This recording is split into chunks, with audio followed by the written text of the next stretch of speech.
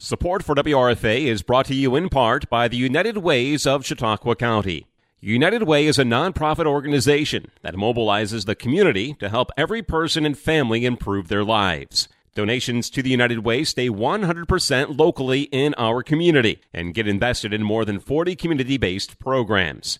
These programs help students achieve academic success, families to be self-sufficient and financially stable, and vulnerable households to get their basic and emergency needs met.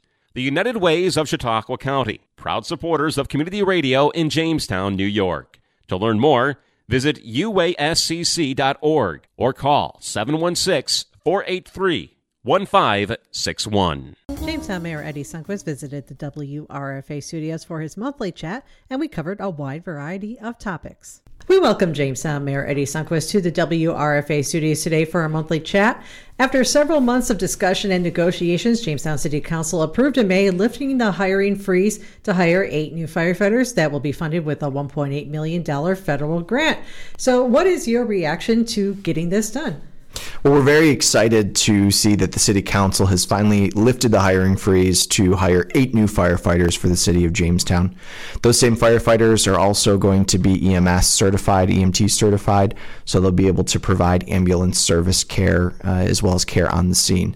So it's a wonderful thing for the city to be able to not only increase our fire protection and for the first time in decades be able to open up every single firehouse in the city of Jamestown, but also to potentially run a second ambulance service in the city, something that is sorely needed and something we've been trying to figure out since I first took over office as mayor in the city of Jamestown. Mm-hmm.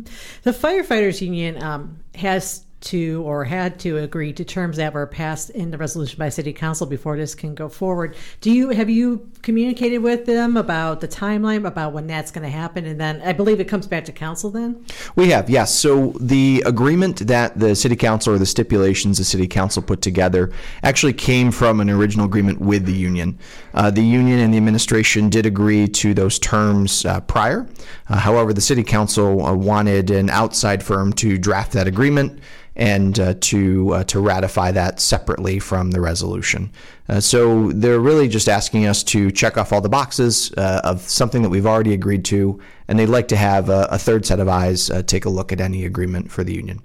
We've already been in contact with another firm that both the union and the administration agree to work with, and so we're hoping to get that squared away in the next week or two. So do you have to wait till that's all done before you can go forward with the hiring? We've started the canvas process. That actually takes quite a period of time. So by the time we actually make the final pull to hire or sign the dotted line, we'll probably have the agreement squared away and ratified by all the parties. The ability for the city to bring in enough revenue, whether it was from the ambulances or get future grant funds, is part of why I think council members took so long to vote on this resolution. So is there any sense for what we're looking at right now financially? Well, we know that the total cost, we received $1.8 million from the federal government. That covers 3 years of the 8 firefighters. So there's some additional costs that includes new turnout gear, air packs, those types of things. So you're looking at about a little over $2 million total cost for that 3 years. So there is a bit of a gap. However, we do know that and anticipate that we'll make up a lot of that in ambulance revenue funds.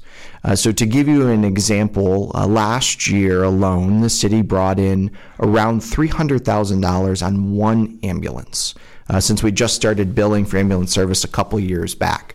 So by adding a second ambulance and more individuals to run it, we're hoping to not have the same amount, right? Because you're not necessarily going to see the same amount of calls, but at least address the over 468 calls of outside ambulance or outside fire departments that are coming into the city that are taking some of those ambulance calls. So moving along, something fire related, but totally different, there's this case against Allen Street Development LLC that is continuing its slow march through housing court. This we're referring to the property at 1061 Allen Street that unfortunately had a major fire back in November 2022. Where are things with this case right now? What's the city's goal right at this point? Well, the Crawford Furniture fire seems to be a never-ending thing for the city. There's a couple things that we'll note. First and foremost, the city has incurred a tremendous amount of funds to do an emergency demolition of that property in order to stop the fire, to fully extinguish the fire.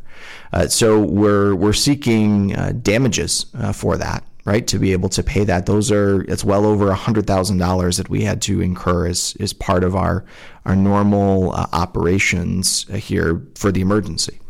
But there's also the need to figure out who's going to pay for it. The property itself is owned by an LLC. It was purchased at a tax auction, but we know who that LLC owner is. And we are attempting to try to hold him personally liable. When he could have cleaned this property up for about $200,000 and we would have been able to move forward, demolished part of the building. Instead, we now have a cleanup cost of the building. We're looking at anywhere between $4 and $5 million to remediate the entire cost of that property.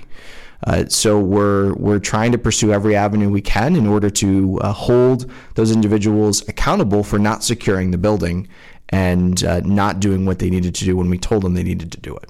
That $4 to $5 million, that's a new figure, because originally we had heard it was going to be at least $1 million. And that was shocking, even when that information came out. I think it was at a housing committee meeting. So was there some new findings and in terms of the investigation around this property that raised that amount up? Yeah, we're actively working with the EPA in order to declare that fund a Superfund site and provide cleanup.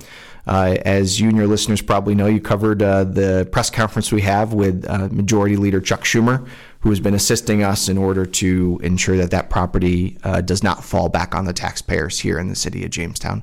And by that, I mean the cost of cleanup. So some of the preliminary estimates coming from the EPA are looking at a much larger cost in order to clean up and remediate that site. Mm-hmm. Is there money from the federal government? Is that some of that larger amount of money, that the $4 to $5 million? Is that something that the government under a Superfund would say, okay, we can take this over and it won't fall to the city of Jamestown to have to pay? Potentially. We're working through that process now, and we're hopeful that at the end of that process that the city will be able to receive funding to just complete that project, or that the EPA will take over that project and will provide that funding and remediation of that site, which they have done in other localities. Mm-hmm. Going back to the case with the owner and trying to determine if Mr. Richard Brashiniak or the LLC are the ones responsible for the damages here. You had mentioned that there was a cost of like $200,000 for him to clean up the site, and then the city could have gone in and done a demolition. Was that cleanup that he had to do necessary in order for the city to go in? Or I'm trying to, just for someone who maybe is listening and doesn't understand how the whole process works. Yeah, when we identified this property as a potential hazard, we presented a few options to the owner, and part of that was to clean up the various chemicals within the building, demolish a portion of the building and secure it. That total cost would have been around $200,000 to $250,000 to demolish part of it, secure the building, and to prevent any potential issues with it. Since none of that occurred except for some cleanup of the chemicals, which he was forced to do once we brought in the EPA, the Federal Environmental Protection Agency, we've now seen the building go up in flames. And because of that, we're looking at a very large remediation, as well as a very high bill just for the emergency demolition of itself to put out the fire. So, you're looking at multi-million dollars to clean up the site versus the $250,000 you could have spent just to secure it and demolish the worst part of the building. Is there anything in state or federal law that doesn't allow a city to go in and initiate the cleanup itself? Well, I guess I'm not quite sure what you're trying to say there. Well, I'm thinking it's like, obviously the owner is, or whoever the owner may be, and in this case, they had an amount of chemicals that had to be cleaned up. EPA kind of, their presence encouraged him to clean up some of it. But is there at any point in ownership of a property where a government can come in and say, we're going to take care of this because you're not doing your job? There is a way to do that. It does require that the government actually go and get a court order in order to do that. But then they have to expend their own funds in order to make that cleanup. So the city would have to expend its funds to do the demolition, to do the cleanup, and then would have to try to levy the tax bill. But in this case in particular, that property has been transferred onto the tax auction multiple times. So the city would probably never recover those funds if it were to do it itself. And so this is something that the city hadn't gone down that avenue then? No, we had not gone that avenue before, but we had some incredible foresight from our development director, Crystal Surdick, who proactively reached out to the EPA and our other state and federal partners and said, hey, let's get them in there. Let's try to hold this guy accountable, because he was not listening to code enforcement, wasn't listening to fire, wasn't listening to all the people that said this is a potential hazard. It is a burn hazard. And now look where we're at. And thinking of this project going forward, I think the next time we see both the city and Allen Street Development in court is on June 30th. So I guess then maybe perhaps in July, you and I will talk more about what's happened at that point. More to come, that's for sure. So we learned at the City Council work session last night that there was $3.9 million that's been spent on the Central Garage project on Washington Street so far. And he mentioned that while $2.8 million has been approved for bonding, the actual budget amount for the project was more. So because there was a comment by council member and DPW, or Public Works Chair Randy DeVersa, that the project was over budget. But if I'm thinking like historically, I mean, you said that the budgeted amount for the project is more than $3.9 million. And do you happen to know, I know I'm asking you less than like probably 14 hours after the meeting. Do you happen to know how much was budgeted for the Central Garage project? I don't have that number offhand. I apologize. As I had told City Council last night, I would try to pull back the original files that came back from 2019. That would have been before I was even mayor. So we've got to go back through and take a look at it. But if I remember correctly, just having personally went to City Council and observed some of the proceedings, the total cost of that building when they were thinking about it was quite astronomical. They were looking at a new build, a completely new build on Crescent Street. Since that time, we've acquired a different building and went through the process of trying to retrofit it.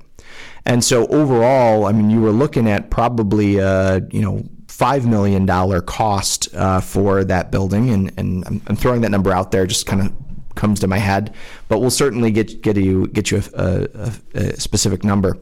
But last night there was a comment made that this was over budget. And that's not correct because we knew the costs were going to be high, but they were not going to be as high as the creation of a completely new maintenance building that was upwards of, I think, just under $10 million.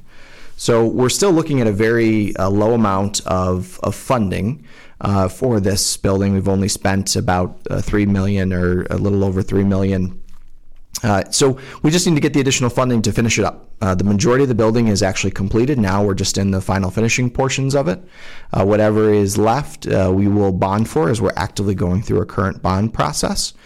And we still have $1 million coming back from New York State. So that will actually reduce the total amount that is left on this project. Yeah, so and that was one thing that was brought up, and I wasn't sure if that $1 million was a sure thing. But it is. Yep, we've submitted the application to the state. The state is always retroactive, which means that we have to spend all the money first, and then we can ask for it. So we have spent that money as pointed out, and so we're now asking for that funding back.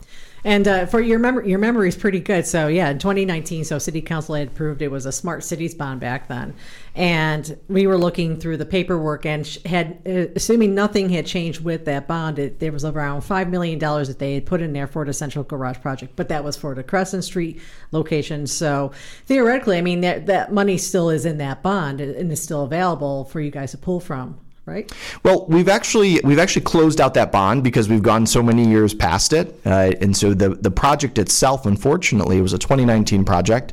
With COVID, it stalled for quite a period of time, and then we kind of went for a different direction. So we've closed out that bond, and we've actually sent that money back and paid it off. So we just rebond for it, which is absolutely fine. And so we'll rebond for whatever is left for that project. That's why we anticipate that it'll be about $1.6 million left to finish off that. So overall, we're kind of right in line with the $5 million budget that was originally expected for that facility. Okay, so that makes sense. Councilmember Marie Karuba brought up the American Rescue Plan, funds that remained about whether or not those could be used. So say for some reason council says we don't want to go bond again, we just want to use what is left over of the ARPA money to pay for that. So then when the state gives you that $1 million after everything else, could that money then be rededicated for some other purpose? The $1 million is a reimbursement for the project on the facility that we've already worked on. So we do have to apply that towards it. However, you are correct, and this is a conversation that I had said to City Council, which is you have to eventually make the decision of whether you want to take the approximately $1.7 million that's left and apply it towards the bond that we're currently looking at, or use it for other projects. Doesn't matter to me. We still need to spend it either way and allocate that by 2024, whether we allocate it to various roofing projects and other miscellaneous building projects within the city. That's a very smart thing to do, very prudent thing to do. Or if we have other projects, that's completely fine. But ultimately, that's up to the city council and whether they want to do that and allocate that funding. Mm-hmm. And you had we talked about this, I think last month, or maybe it was April. Time goes very fast around here. So you had this other new bond proposal, and so say the council decided to use the ARPA money for something that was on that list, that would then reduce the amount you would have to bond on that list, depending on what they decide they want to bond for. That's correct. The city is in a really interesting position where we have really strong borrowing power right this moment, and our interest rates are fairly low. So we're in a great position in order to bond for city projects right this moment.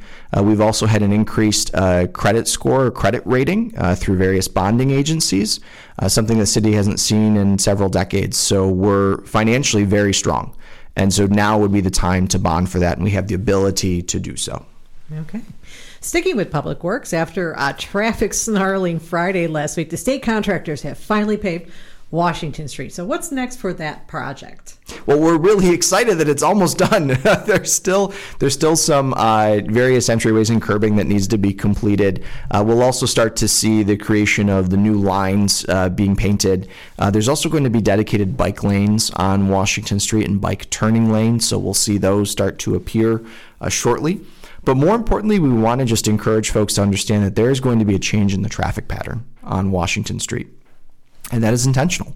It's intentional to slow down the traffic down that street. So you'll start to see a reduction in lanes. You'll start to see more pedestrian usage. So we've got to just complete all of those checklist of items. We still need to work with the state with some work that they have done that we are not happy with. There's some sidewalk repair that they have done that is just unacceptable in our eyes. So we'll be working with the state to try to complete that in their contractor. But we're almost there, and I think it'll be great when this traffic nightmare is over. Indeed. And I remember Director of Development Crystal Surdick mentioning that it was hopefully that she had hoped to do some, maybe even complete streets initiatives around where the entrance to Jackson Taylor Park is. Is that something that's still in the works as part of this street reconstruction project? Well, we're still trying to ensure that there is appropriate signage in that area in order to get to Jackson Taylor. And so we'll continue to work through that and try to figure out what's going to go there. I think the concern right now is just to get the basic things completed. And then, as your listeners may remember, the city was awarded a Complete Streets grant from the federal government. We're one of only 500 some municipalities across the state to do so. And so that'll target areas like parks and school zones where we may need additional things in those areas. All right. So I think we're still waiting for the street projects list for this season. Do you have any timeline for when that we might be seeing that? Well, it's going to be released today. Unfortunately, we typically release it around the first week of June. And so you are absolutely correct. It happened to be that some of my staff went on vacation and we didn't get it out. But we are very excited to be able to release it this week. We also try to ensure that we have a map and prospective timelines of when those streets are going to occur. But it is going to be a blockbuster summer of different road repairs this year, and I'm very excited. It's a lot of work for our team to manage those all, but it's going to be great, I think, for the city of Jamestown.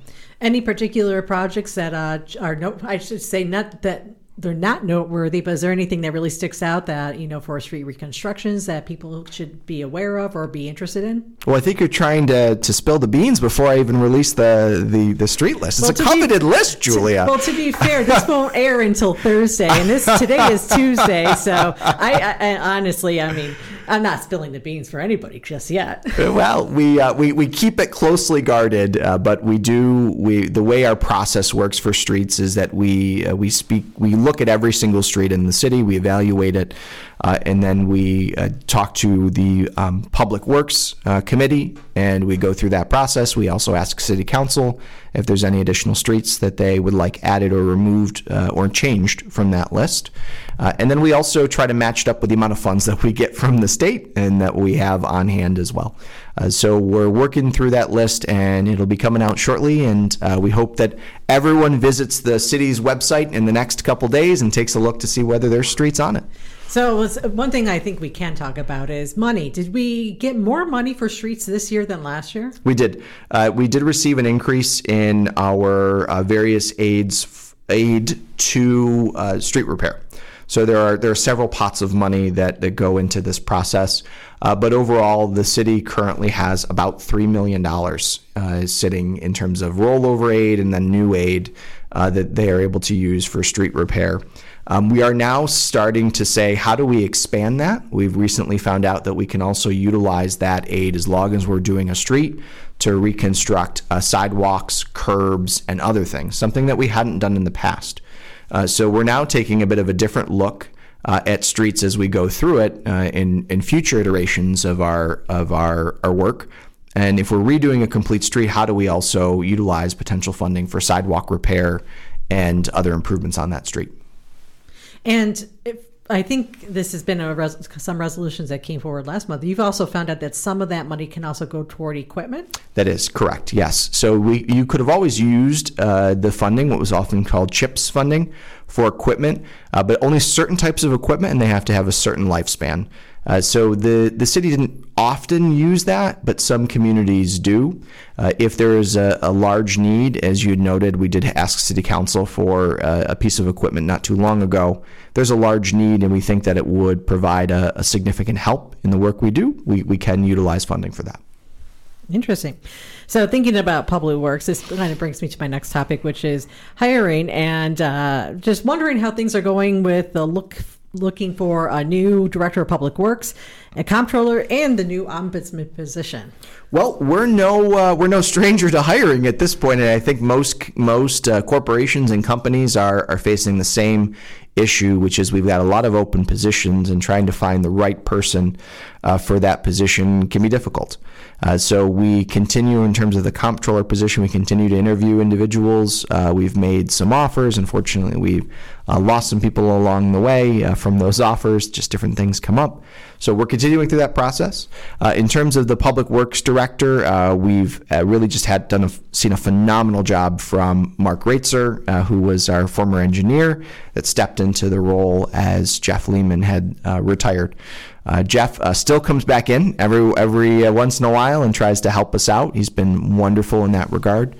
In fact, he'll be coming into the next city council meeting to talk about the fleet maintenance garage and where things are at. He's been helping us manage that project. But right now we're happy with Mark Raitzer, and we'll continue in that process. So we've kind of held off on the public works director search.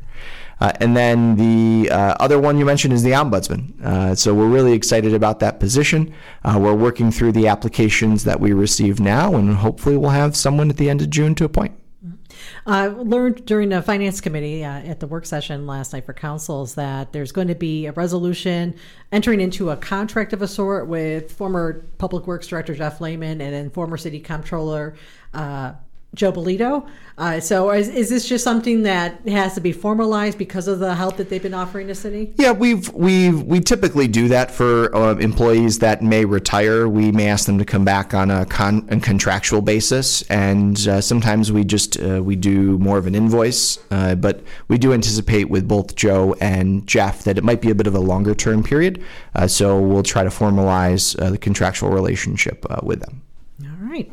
So this is something that might be on this month's agenda, but back in March, the disbursement of American Rescue Plan funds for It's Your Day and Jamestown Escape projects through the Jamestown Local Development Corporation were put on hold. Are those monies still considered on hold right now, or are they? Is there a plan to disperse them? Yeah, so the Jamestown Local Development Corporation did approve those funds. We did hold off on dispersing those pending some type of communication from the Treasury Department. Unfortunately, what we found is the Treasury Department has kind of disbanded their help desk, and it's gotten even worse under the new budget bill that was just passed. But we did have communication with our congressional representative in his office, Nick Langworthy, and confirmed that the use of those funds is appropriate. And we did it in good faith in order to support these businesses using funds that were technically not JLDC's funds. They're separate federal funds being given for a recovery purpose. And so those funds have been completed and have been given out, and we've gotten the permission or the consultation from his office that those are appropriate use of those funds. All right. So we talked a lot about housing programs and initiatives here on WRFA and with you as well. And we learned last night that a U.S. Supreme Court ruling may affect how much the city does regarding future housing projects because of a change or a ruling regarding tax auctions. So this is one of those. You have to. I felt like when I was talking about it with Jason this morning that we kind of had to sift through the. Well, this is a U.S. ruling, and this is how it affects local level. And so really, when it comes down to it, do you see this ruling as good news or bad news? Well, it's interesting news. The Travis decision, which came out, that said that you really need to, if you have an auction, a tax auction, the surplus needs to be dedicated back to the owner of the property. In many communities, you can do that. You just have to bring a lawsuit against the municipality doing the auction to get the surplus funds. You can already do that in many communities. What the court decision says is that no, you have to automatically apply that to the owner.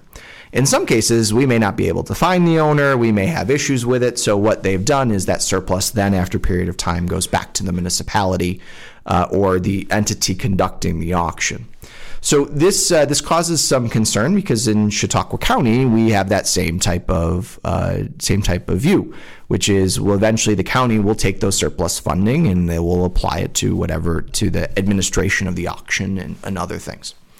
In terms of the city itself, the city receives the full value of the taxes regardless of how the surplus auction goes. So we give those properties over to the county, and the county in exchange pays us the full tax amount. So what's concerning here is that many communities have been asked just to pause their what's called in rem auctions, their foreclosure auctions, until the state can figure out how do we bring everyone in compliance with this new federal ruling. And the state actually has several bills currently in the legislature that would bring all counties in compliance or all municipalities in compliance. But it hasn't passed. So there's a big question of what are we going to do? Should we conduct the auction? And will the state do anything before they leave for the session, the legislative session? So we discussed at City Council the other night. One potential option is the state could provide a temporary moratorium on all in rem auctions, all foreclosure auctions. The other potential option would be to pass a law that mirrors what the federal ruling ended up being. Or the third one is you just conduct it and you wait and see.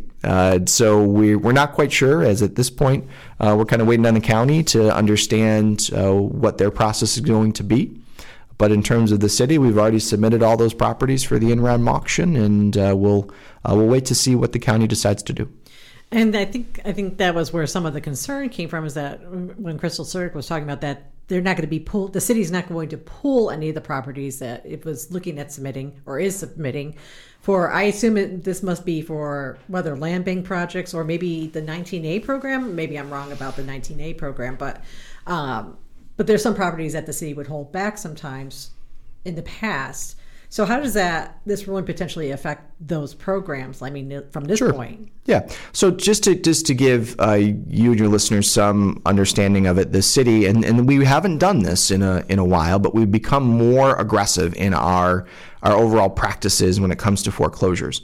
So although we turn everything over to the county, folks that have not paid their taxes, and we receive that funding back in our taxes, the Jamestown Urban Renewal Agency, JURA, has the ability to say, hey, instead of it going up to the in-rem auction, we'll pay the taxes and take that as a development property.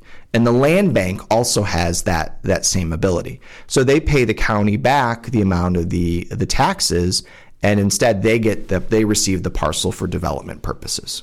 And so we, as the city, we then take those properties and slate them, as you'd mentioned, within a program for rehabilitation or for potential demolition. That way we can utilize funds that we already have earmarked to do those, and we don't have to then put them on a tax bill and try to collect them and those types of things. So we do that as a way to strategically look at neighborhoods and say, okay, well, we know that there's a house that has to come down here, or we think there's a house that we can renovate and get back on the tax roll, which is so much better than that property being consistently going back to auction year after year and being passed from person to person with continued code violations in a neighborhood. So with the city not wanting to pull any of these properties right now, then it kind of puts a halt to, I mean, obviously there's still plenty of properties, I'm sure, that Jura has, like that to work on in the land bank as well.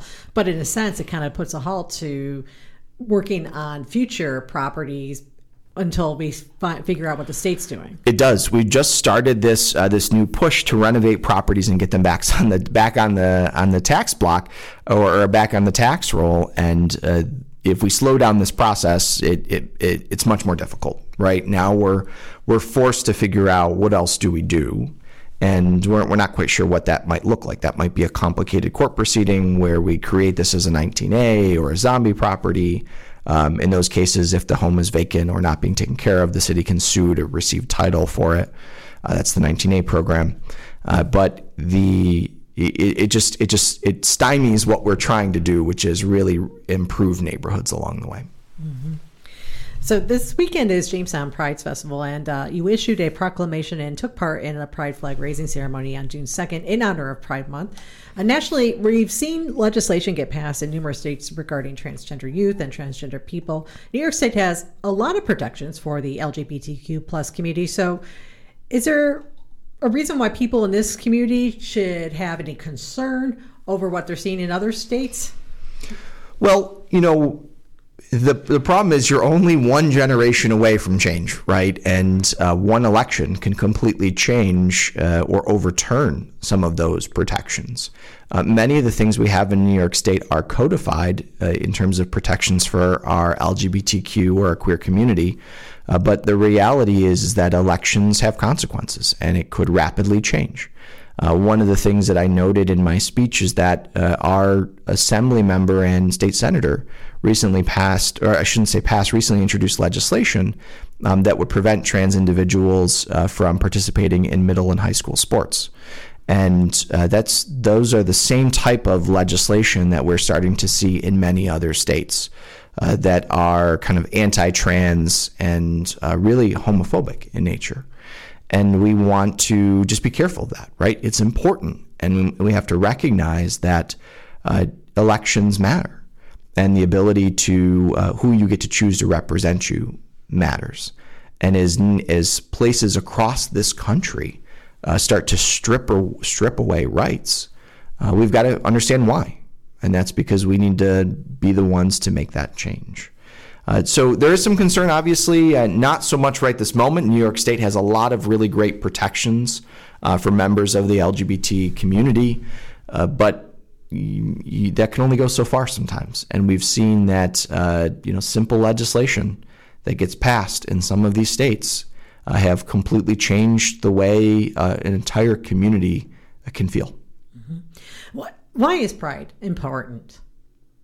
Yeah, so pride is really important because it gives us visibility as a community of which I'm part of. It gives a visibility to help people understand, right?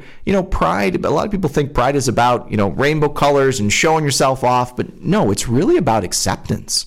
It's about telling the world, like, here's who I am.